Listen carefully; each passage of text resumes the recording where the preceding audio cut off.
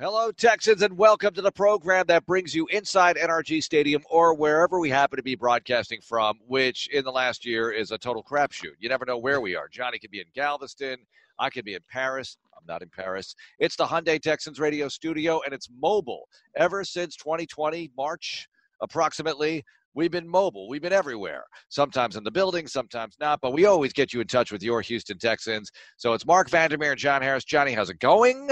I'm doing well. I am not in Galveston, sadly. I would, on a day that like we've had today, it would have been nice to be down at the beach. But Oh, yeah. Yeah. And, the poor people in Galveston have to deal with hurricanes and flooding all the time. And then last week, all the freeziness. Yeah. I mean, snow at the beach, I will say, is very, very cool. Mm-hmm. But when it completely shuts down the entire location, oh, no. No bueno whatsoever. That's tough. Johnny, a few things to get to. Let's start here. Now, we will get to some of the moves made today. Nothing earth-shattering, but certainly of note.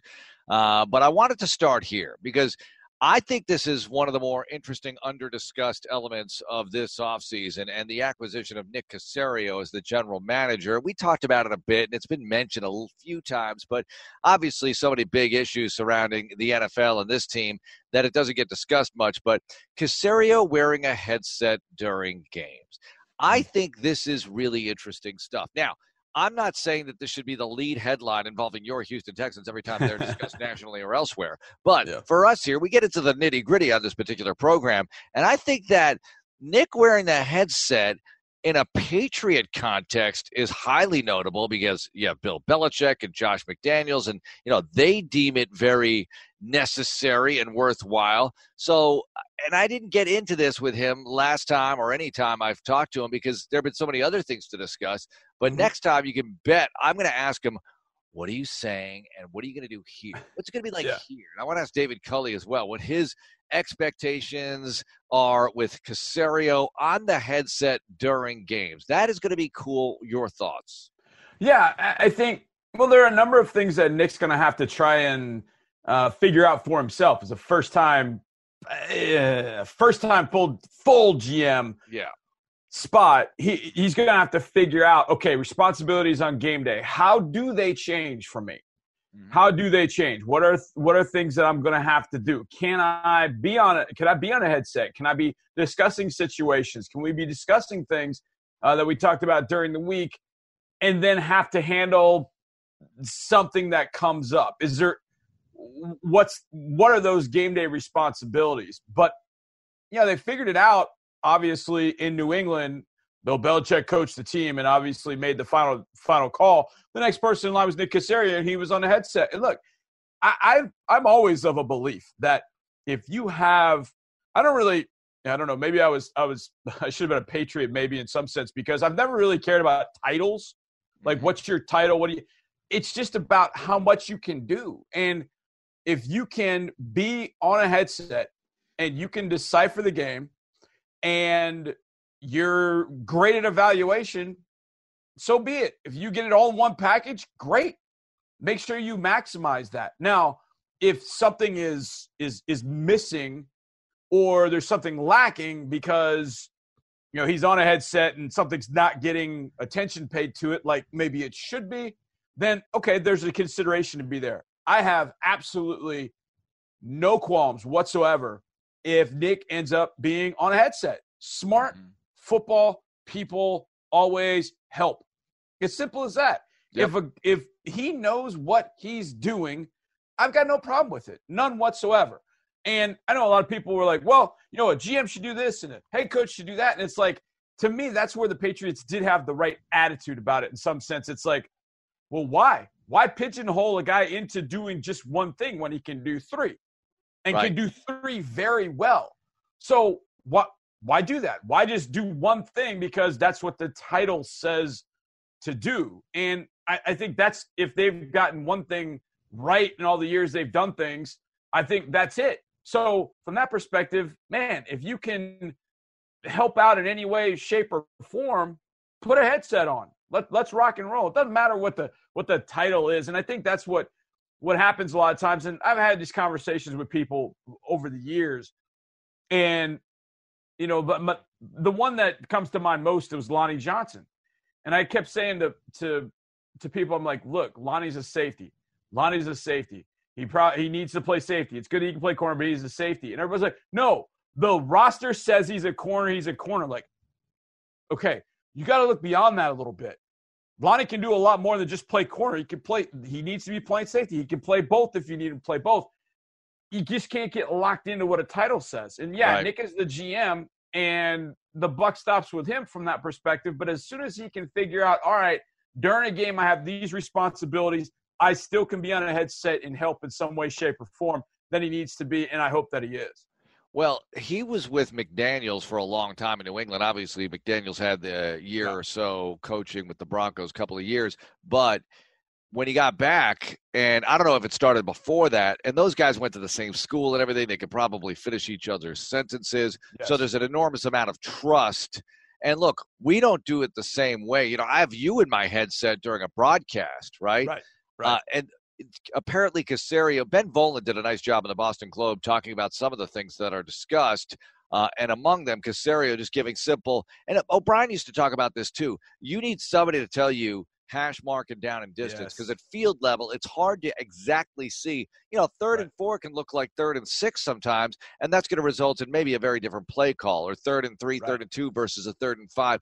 And if you're at the wrong angle, and even I get that up in the booth sometimes, and you help me out with that, it can be difficult. So just ball location is one thing, but I'm wondering if it goes deeper than that. And this is something that I could not find relative to anything written about it. And I'd love to know if it's, hey, time remaining, timeouts, 2-minute warning approaching. Do you want to call the timeout now? Wait. What's the situation? Are you up? Are you down? Do you need the ball? Those kinds of things. Is he going to be helpful to David Culley this way? And there was more to it than that. Not only was Caserio communicating with the OC, Josh McDaniels, but he had 2 offensive assistants communicating with him with other information on personnel, on defensive groupings to deal with. It was very much an offensive-related thing that Caserio was doing, according to reports. Now, maybe it went beyond that. And to your point about the GM and, do you need to be doing other things? Look, we've seen the GM sit in the box with the McNairs. We've seen the GM, like Brian Gaine, upstairs in the press box because he just wanted to concentrate a little bit more and not get into a conversation or whatever about what was going on. I can't speak for him, but maybe it was something to do with that. And then O'Brien was the GM and he's on the field. Charlie Casserly was in the box with the McNairs, and so was Rick Smith. Yep. So I just think that if you're able to be a GM and be in the box with the owners, you're probably able to do some other things as well. And maybe, like you said, if you can be helpful, do it. But I'm intrigued by it because if I'm David Culley, I want all the help I can get. He's got Pep Hamilton as the quarterback's coach, reportedly, who can help out in a variety of ways. He's been an OC, Andrew Luck's OC. He's seen a lot of stuff. He's been a lot of places. Was just with Herbert last year. Tim Kelly. And, you talk about titles. They haven't released these titles. Right. And I can tell you right now, just being brutally honest, I'm not exactly sure how they're going to define everything. We assume we know in some cases, or the media does, but I still think there's some flexibility here. And even as they announce those titles, you pointed it out, hey, just because you have a title doesn't mean you're going to be all that and just that. And maybe the lines are blurry in a good way. Maybe they're all able to help each other in ways that we don't really know yet. Yeah, absolutely. And that's – trying to figure out what, hey, what does this guy do? What does that guy do? As long as the roles are defined for the people that matter on game day, like, hey, you're going to be doing this. And then I don't have a problem with any of that. To your point earlier, about David Culley, people helping out with, situations and stuff like that. As long as you have somebody that is in your ear that you trust, and that can take some time. And I can imagine that Josh McDaniels, just thinking back to New England, he had Nick in his ear for so long that he just got accustomed to it. Yeah. And he, like to you get accustomed to hearing my nonsense in your ears. You're used to it. And so there's going to be some stuff that if it's somebody, if it was somebody completely different, you might not get the same thing. Like, hey, I need this.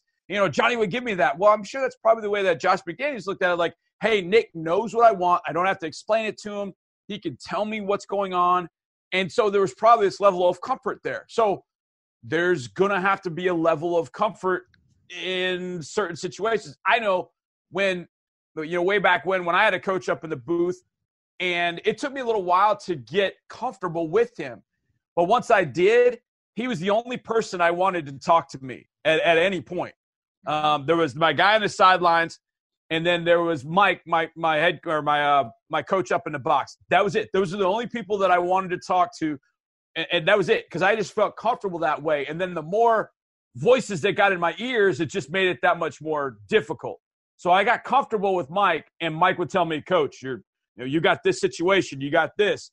Coach, think about this play. But I got comfortable with that, and I think that's the thing for coaches. They're going to have to get comfortable with that, and they'll figure it all out. And I hope that Nick is a part of that, because when you have an intelligent football guy, anywhere in your building, you use him or her, depending. It doesn't matter. You whether you have that person, use that person. That's the way I look at it. And if Nick is somebody that can say, hey, look, they're playing this coverage and we can do this, and that's something that helps us win a game, then, yeah, he needs to be on the headphones. He needs to be on the headset. So I'm with you. I can't wait to see what he has to say about that. And I think he's going to be a part of it. I hope he's a part of it. Mm-hmm. It seems like it was this way in New England. He's sort of a de facto member of the coaching staff. I don't think that's going to change here. Just a hunch. We'll find out more as things move on. All right, let's transition here.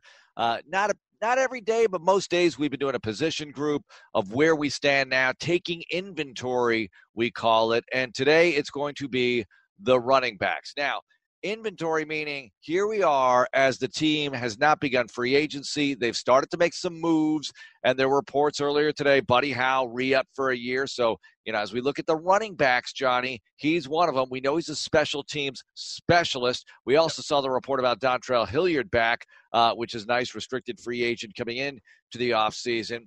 I don't know if the answer to all their issues has been addressed yet, but we'll see. David Johnson is still under contract. Duke Johnson still under contract. But, Johnny, you get the feeling at the running back position, something's going to happen. Draft, free agency, something somewhere. I doubt it's status quo as far as who's in the stable after Labor Day and way before Labor Day for that matter. I mean, draft, I'll say, May 15th at the latest. Yeah. They're going to do something here. There's going to be some more clear-cut definition as to who the star ball carriers will be. No doubt. And from a free agent standpoint, I don't think anybody's going to break the bank for any running back free agents. I've sort of over the last couple years, I don't say changed my outlook on running backs, but I kind of changed my outlook on running backs. And that is, you look around the league and you see how teams are doing it. And there are very few teams, not very few, there are a handful of teams that have just a bona fide bell cow. That's the guy. Christian McCaffrey in Carolina, Derrick Henry in Tennessee. Those two come to mind. Saquon when he's healthy, Zeke down in Dallas.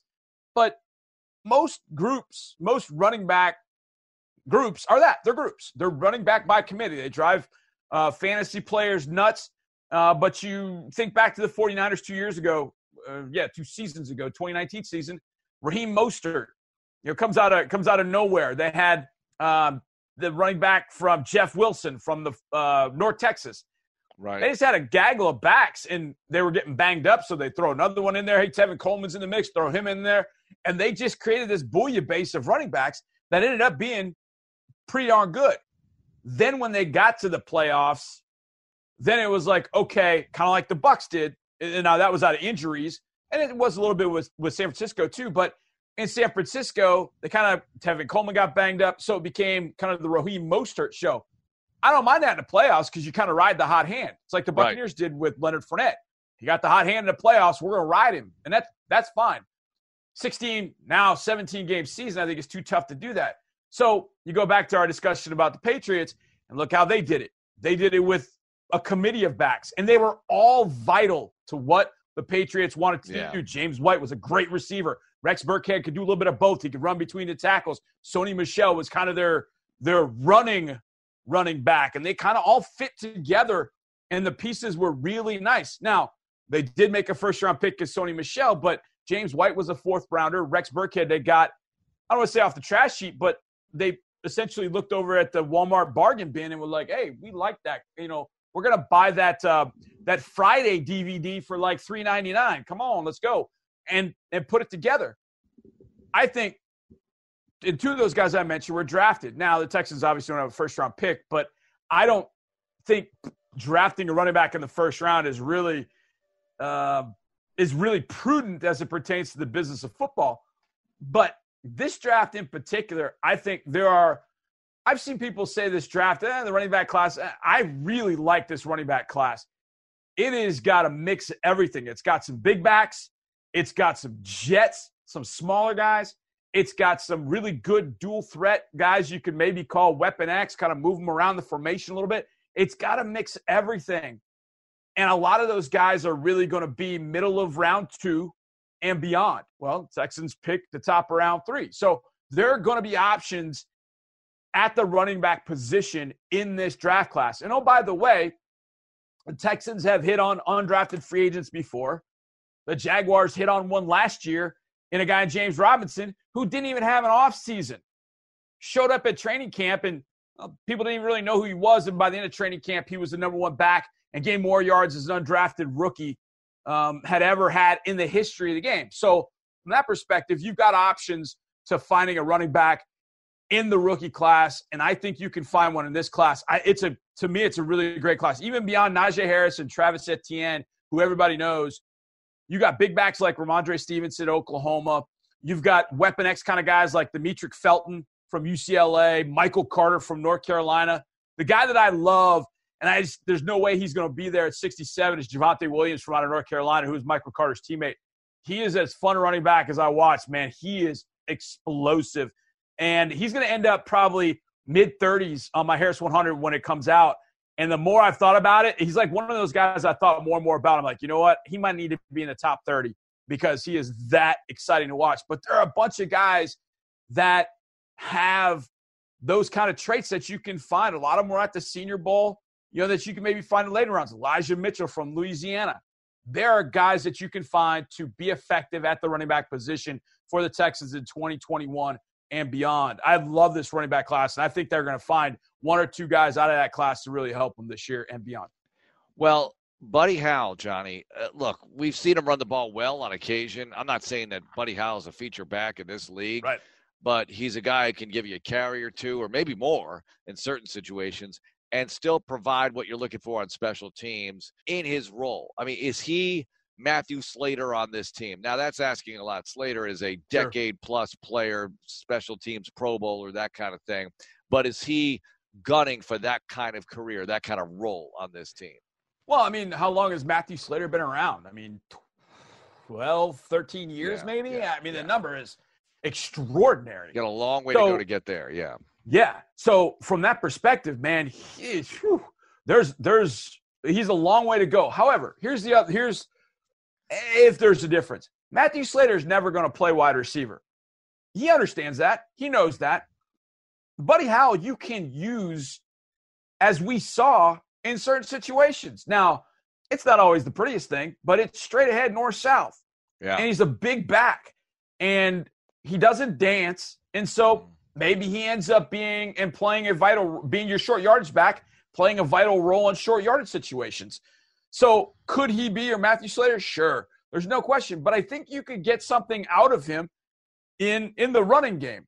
And it doesn't have to be, 5 to 7 carries a game, but you get in short yardage situations, he's a banger. And he doesn't mind it. He'll fall forward and get you 36 inches.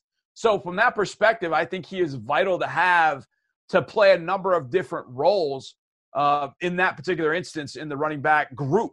Because think about it. Duke Johnson, David Johnson, none of those guys never played special teams. But you have Buddy in Chicago last year. He had, 11 carries, I think it was. I think all of them in the second half. And he ran down on all 4 special teams. So you were getting max value out of the guy. Now, I don't expect him to have 11 carries and a half going forward. But if you get something out of him in a short yardage situation, catch a 2 out of the backfield, hey, I think that's a great thing, and glad he's coming back. What about Scottie Phillips? I mean, he was an undrafted rookie last year, undrafted rookie free agent. They had him on the roster. He saw a little bit of action. You hate to give up on a guy, but they're going to have other undrafted rookies coming here, and who knows, where he ends up and if he ends up here or not. But that guy has some talent. It's just got to be tough for these players to get them the opportunities, for them to take advantage of those opportunities. You don't have much time to develop. I mean, you better just show up and be able to contribute from minute number one. Yeah, and hang on to the football. That's got to be the biggest thing when you are, back 2, 3, or 4 on the roster and your spot isn't absolutely guaranteed. You better hang on to the ball at all times. I mean, I know it sounds simple, but you better hang on to the football. The last thing you want to do is give a coach, a head coach, a position coach, a general manager, agita about, oh, man, is he going to hang on to the ball? But I think with Scottie Phillips, and we saw that a few times in training camp, where he put the ball on the ground. And it frustrated me because I felt like Scottie was he's the type of back that defensive players don't like to tackle. And I think back to playing a long time ago, I didn't mind tackling a big back. Yeah, I might get embarrassed. I might get, thrown into the turf. But more often than not, it's got a big target, and I can hit that target and then wrap him up and bring him down. When you get a smaller, stockier back, shorter, stockier back, they're hard to hit. And there were times when Scottie went in there where you could tell he had some burst, he had some juice, and it wasn't always easy to tackle him. So from that perspective, I'd have no qualms whatsoever Scottie Phillips getting in this mix. And look, are the names going to be, sexy names? I don't know. Maybe after the draft, maybe a Chuba Hubbard from Oklahoma State comes free in the 4th round somehow, some way.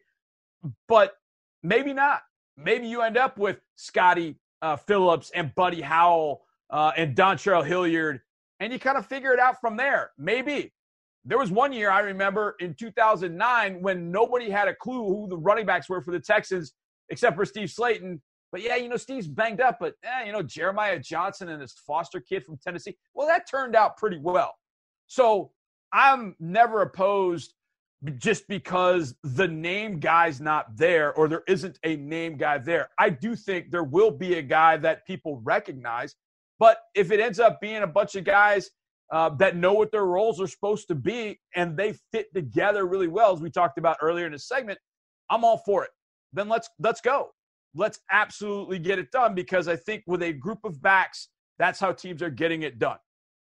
Well, the O-line's going to have a great deal to say about this, who's successful, who's not carrying the football. And the team released Senil Kelemete, offensive lineman, today. Versatile, can play a bunch of different spots, played for the Saints before the Texans, but no longer a Houston Texan. It's just one of the few moves that they've been making. Another one was the release of Peter Kalambai, who we liked, and special teams guy, Stanford linebacker, smart kid, got some reps as not every down, but first and second down kind of linebacker, forced into action because of injuries on occasion, but no longer a Houston Texan. So expect more moves like this. Cornell Armstrong reportedly signed to a 1-year deal? Is it, Johnny? A 1-year deal, yeah. 1-year deal. And the same with Buddy Howell, yeah. Yeah, here's the hard part. I watch Cornell in training camp, and there are times I'm like, yeah, all right, Corny, great job. And then, oh, man, okay, you got to have better technique. And so, you keep a guy around that can run, especially at the corner position.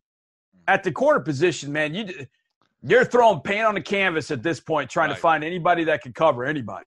Mm-hmm. So from that perspective, yeah, the more the merrier.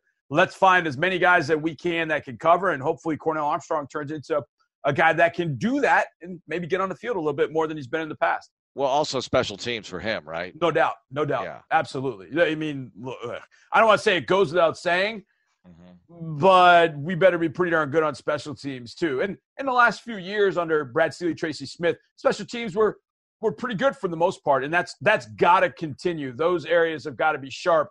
But guys got to be healthy to be able to do it. The health of the team really eroded what those guys could do on special teams and what the groups did in 2020. On a 53, you keep, 5, 6, 7 corners sometimes. You can never seem to have enough. And never mind when you bring in a training camp, We're going to bring 30 cornerbacks into training camp because we need to look at these guys. We need some help in the defensive backfield. Okay, coming up on Texans Radio, let's get into this now. We haven't played it since last offseason. Who's better? Johnny's going to decide who's better. And I've got some disclaimers and other situations attached to these who's better questions for him. And they all involve quarterbacks. So let's get into that next on Texans Radio. Texans Radio. Texans Radio. Texans Radio. Texans fans, great to have you aboard tonight for Texans All Access. Mark Vandermeer and John Harris with you. All right, we're going to play a game we haven't played since last offseason called Who's Better? And I simply asked Johnny, who's better? Now, sometimes I'll attach a little disclaimer, a little statement, just to clarify things. And I'm going to start with this one right here. And all of these are regarding quarterbacks, by the way. Here's the first one. Now, this is about who's better, the future forecast. Who's going to have the better career? And you got to answer this one carefully because who's around them is obviously going to have a great deal of impact on how the career is ultimately defined. Who's better as we sit here 10 years from now? Herbert or Tua? Who's better, Johnny? Herbert, rookie of the year, outstanding, unbelievable, lots of yards. I mean, Johnny, I love the guy. He's tremendous for the Chargers. Yeah. Tua, not the greatest rookie season, not awful, but he was benched. Fitzy came in and magically won the game against the Raiders, second to last game. Then Fitzy had COVID or tested positive or was exposed or whatever, and Tua had to play the finale and was not able to pull it out. So a lot of people thinking, oh, Tua's not all that. Boy, we throw away quarterbacks very quickly these days. But Tua is on a good team.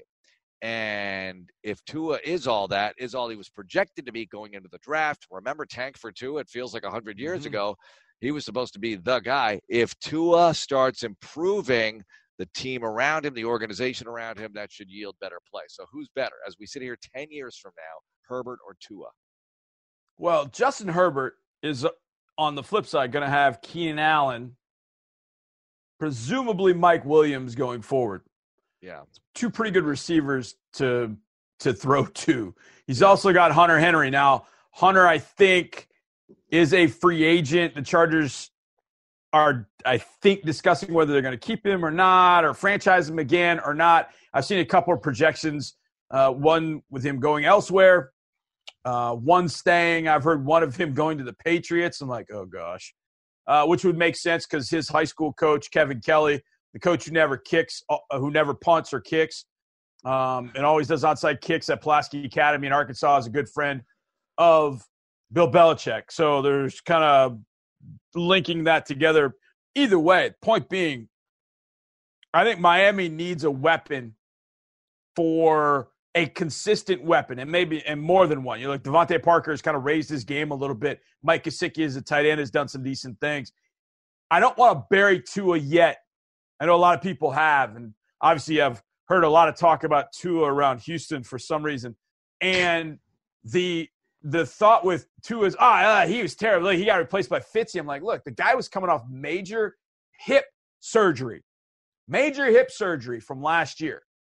What I saw before the hip surgery was a pretty darn good quarterback. Now, was he and is he going to be better than Justin Herbert? I think Justin Herbert was a little bit of a surprise for some of the draft nicks. I saw at the Senior Bowl a quarterback that can make every throw. I'm like, this guy, wow, I don't know why he's not getting more acclaim.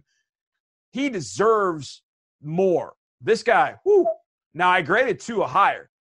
But I think ultimately, after watching Herbert make that big stride, and that was with no offseason, no work with his receivers. Now he's got the opportunity to do all that kind of stuff. I think in 10 years we'll look up and think, actually, they'll be very close, but I think it's going to end up being Justin Herbert in 10 years. All right. Next week I'll throw Burrow in the mix. But let's do this now. Let's go back to present day. Although, no, you have to future forecast this one as well. Yeah, you're going to do it. All right. Who's better? And this is kind of a hybrid with a game I want to develop called Let's Make a Football Deal. Carson Wentz for the Colts or whoever they were going to select behind door number 2. You have to decide what they would have done had Wentz not been available. And would that have been better than Wentz? Maybe especially for the short term, the next couple of years, because the Colts are built to be good to go, to contend for the division, if not more, obviously, right? They came within a hair of winning the division, coulda, woulda, shoulda been a lot better. But you got Carson Wentz, presumably healthy, behind that good line, a lot of weapons, good organization. Or what else were they going to do? What else were they going to do at quarterback without Wentz available? I like what Chris Ballard's done in Indianapolis. I mean, on the fronts, offensive, defensive line. I mean, finding a guy like Julian Blackman, drafted Jonathan Taylor last year in the second round. I mean, he's done really well. He's kind of had some bad luck at quarterback. No pun intended. Actually, pun intended. Because he's had no luck at quarterback like he thought he was going to have for the next 8 to 10 years. He took that job in large part because he didn't want to have to go find a quarterback. Well, now he's been having to find one every single year. I think that in the draft process, I think that he would have fallen in love with Mac Jones from Alabama. And here's why I say that. Mac Jones he's not a prima donna. He was coached by Corky Rogers at the Bowl School. He was then coached by Nick Saban. Nobody will coach Mac Jones harder than he has been coached to this point in his life by Corky Rogers in high school and Nick Saban in Alabama than the coaching he's going to get going forward. There just won't be. Mac Jones is as mentally tough a guy as you're going to find. He sat behind Tua.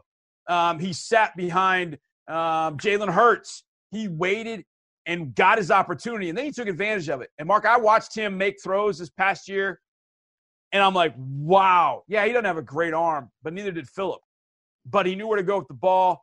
He got it to his weapons, and they're one better throw in the end zone on fourth down to Michael Pittman away from beating the Bills in that wild card round if Phillip makes a better throw. Now, I think Mac Jones would give them an opportunity to have a future. Because if what we've heard out of Philadelphia is that Carson Wentz can't be coached, that he can't take hard coaching, that's going to be a major issue in Indianapolis. I don't care if it's Frank Reich or whoever coached him. That's just not the kind of guy that Chris Ballard seems to like.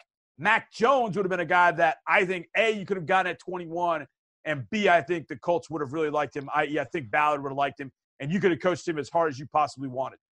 Johnny, did they do the wrong thing then? I mean, did they just act too soon? Did they impulse buy Carson Wentz? They're at the store. Carson Wentz is there at the checkout line, and they're like, you know what? I need a Carson Wentz. I need a quarterback, so why don't I just grab him right here? Did they act too soon? I mean, who else was going to make a deal for Carson Wentz? Couldn't they have waited? I know you can't wait till the draft because then everything changes. But I don't know. It just feels a little impulse buy to me for the Indianapolis Colts. In some sense, I mean, they went with Phillip last year because they felt like they had the pieces that Phillip could do something with. They wanted a veteran in that mix. I can see them wanting a veteran with what they have around, that if they bring in a rookie, there's going to be a learning curve in all of this. Mm-hmm. But what if the Colts had Justin Herbert last year on his learning curve? What if Mac Jones came to the Colts with Justin Herbert's learning curve? Good grief, how good is that team? Right. So I don't want to say they made a mistake, because I do think that Carson Wentz has good football left in him, but I do think that his confidence took such a hit last year. It's going to be tough when he has a bad game in Indianapolis and he starts to hear some of the criticism. How's he going to react to that? And by the way, there's also a financial component. So what player or players are the Colts not going to be able to go after because they've got additional monies sunk into Carson Wentz? That said, use a roll of dice whether Mac Jones is going to be there at 21. And if he wasn't, then you're in a lot of trouble at that point. All right, we only have a couple of minutes left for this last Who's Better, and we'll probably elaborate on this all off season long, or maybe till the end of time. But who's better? You're the Jags. You have to decide who's better, Trevor Lawrence or the field at quarterback, right? I've got Trevor Lawrence in the crosshairs, but the more I watch Zach Wilson tape, the more I like. The more I look at that 70% plus, what is it, 73% completion percentage and only 3 picks. Yeah. I'm starting to think maybe that's the guy I should be looking at. I know the competition level isn't as great as what Lawrence faced. And then I got Justin Fields as well out there, and I got everybody else who, you mentioned Mac Jones, everybody else who's potentially available. Who's better? Well, I know this will shock you. I spent today studying Fields for a couple hours. Okay. I had already watched him, and I just – he's been a polarizing prospect seemingly the last week and a half or so. And I watched Fields in probably his roughest game against Indiana. And I walked out there going, okay, I'll take that guy. Now, I'll take Zach Wilson. I've studied him often. I've watched as many games as possible that I get my hands on of Trevor Lawrence. It's Trevor Lawrence. And if the Jags want to screw that up and, take a different quarterback, well, that's on them. Trevor Lawrence is that guy. Now, the difference to me in other years, like I always felt like there was a gaggle of quarterbacks at 18, like Baker and Darnold and Josh Allen. Josh Allen. They were all kind of in a group, top 10, top. There wasn't much that separated them. These 4 quarterbacks, to me, including Trey Lance from North Dakota State, there's not much that separates them. However, Lawrence is 6'6", I think faster than all of them, stronger arm than all of them, played in higher profile games than all of them, maybe combined, won a championship as a freshman, and is a Pied Piper for that Clemson program. We've heard that before. So from that perspective, those are things the Jaguars have got to have. They would be foolish to not pick Trevor Lawrence. Now, if somebody comes to them with some unbelievable deal that includes a quarterback, well, then maybe you'll listen, because that's gonna, with all the draft picks I already have, that would help. But that said, it's Trevor Lawrence, and I love those other guys. I love Zach Wilson, Justin Fields, Trey Lance. I love all of them. They're all in the top 10. Harris 100. Those 4 are in my top 10. I don't think I've had that happen. Maybe in the 8 years I've done this, I don't think I've had that happen. But Trevor Lawrence is number 1, and he's number 1 with a bullet. All right, coming up next, let's go around the league a bit. TV deals not up yet, but getting close. How does $3.5 billion for 1 game a week sound for one of the networks? Oh my goodness! We'll get into that among other things on Texans Radio.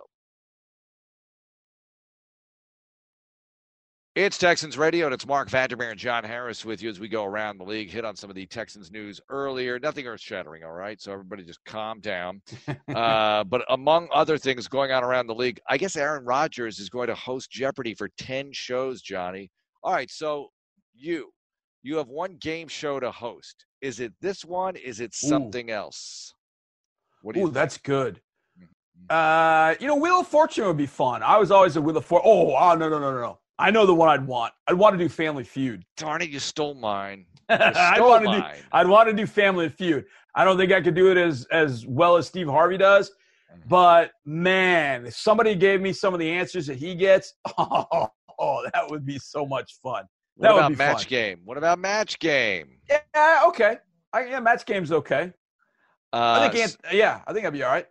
I mean, I grew up in the glory days of game shows. Like, if I was homesick, like The Newlywed Game and Tattletales with Bert Convey, all these Password. Alan Ludden, Password, Betty White, awesome stuff. Okay, among other things going on around the league, ESPN.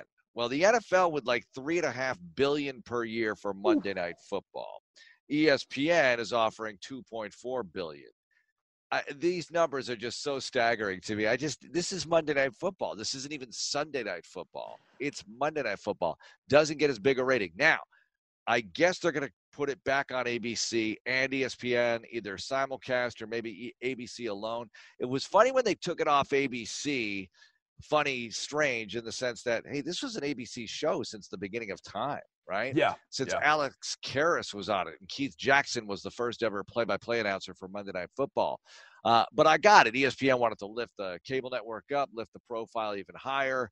They were going to be there every Monday. It'll be like a Super Bowl every week. They've backed away from that, especially during COVID, but even in the years that followed the initial consummation of the deal. Now, I can see it definitely going back to ABC because nothing on network TV comes close to NFL football. So why not have that chip on a Monday night of a huge audience? It lifts up the whole network. You can promote all your programming. I don't even know what shows are on ABC anymore. I mean, who watches network shows? You don't watch many network shows at all other than pro football, right? Right. Yeah. I mean, maybe reality shows. Maybe. I mean, if I'm ESPN, or Disney, I'm saying, look, all right, maybe we don't get the 3.5. We'll give you $3 billion, but we want the opportunity to have non-garbage games on Monday night. And I can't remember if it was 18 or 19. I think it was 19.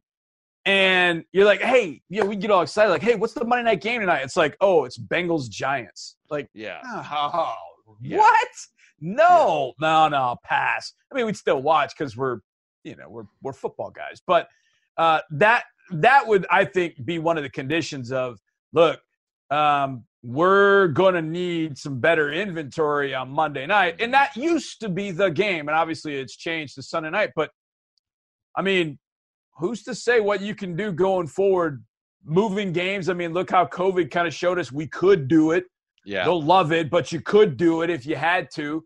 That said, if you're going to pay $3 billion for just one package, the Monday night package, then you better demand better inventory. No doubt about that. But I'm really curious to see how this one plays out. I've got a news item for you. I want to get your thoughts because this one I thought of you. What's up? New Orleans Saints are looking for a new play-by-play man. No thanks. Because Zach Strief is moving to the coaching staff, which is now putting the Saints on the lookout for a play-by-play man. What did you think when you saw that story?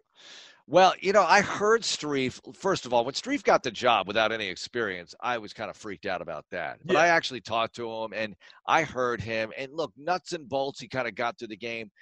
I don't like it because I think so many guys work so hard in this business to get an opportunity, and then you give it to guys never done anything. But look, that's life in the big city. That happens in all industries, in all sorts of situations. You just got to deal with it, right? It just happens, and you have to hope to create your own opportunity. And when I saw that it was open again, look, people have been calling me like, anybody with the Saints? Yeah. So because these jobs don't open up very often, and that's a heck of a job to have. I mean, when you have the Saints job, you kind of own Louisiana, that and LSU. I mean, those are the top jobs, right? So you definitely want to have a look at that if you're a big Louisiana guy or anybody who wants to be a play-by-play announcer. I thought it was interesting that Strief went to coach after being in the booth. Like, I don't like this at all. I want to go coach. Okay, so I ask you that. Nick Caserio, David Culley come to you and like, look, James Campen needs a little help on the offensive line. That's me, baby. Johnny, that's the last thing. Look, I could almost see – by the way, I watched a six-man game because Fort Bend Christian, my former flag football quarterback, plays for them, right? Yeah. Team. I forget. I guess he's in 8th grade this year. And he's really good. And they play six-man football. And I watched a game, and I thought I might be able to coach that because I coach flag, I coach basketball. Yeah. It's kind of like a punt snap every time. The quarterback is so deep, and they're snapping to somebody who gives it to the quarterback because I don't think he can run unless he takes the hand off, and then he has options, right? So I thought that's a lot like flag football. The blocking is like, it's excuse me blocking, right? I could coach excuse me blocking. I can't. To me, the offensive line is one of the more intricate things. I feel like I could design some plays. Yeah, I feel like it. I probably couldn't. But the O-line, I'd be like, you guys – knock people down better, okay? Can you knock the other guy down better? Bill O'Brien talked about moving the line of scrimmage. You guys are not moving them. Move them out. Johnny, thanks a lot. You got it, Mark. Thank you. That's it for the show tonight. It'll be up on the Texans app soon enough for you to enjoy it or critique it or consume it, whichever way you want to, in just a few moments here. We'll be back tomorrow night on Draft Wednesday. Have a great evening, everyone, and go Texans. And go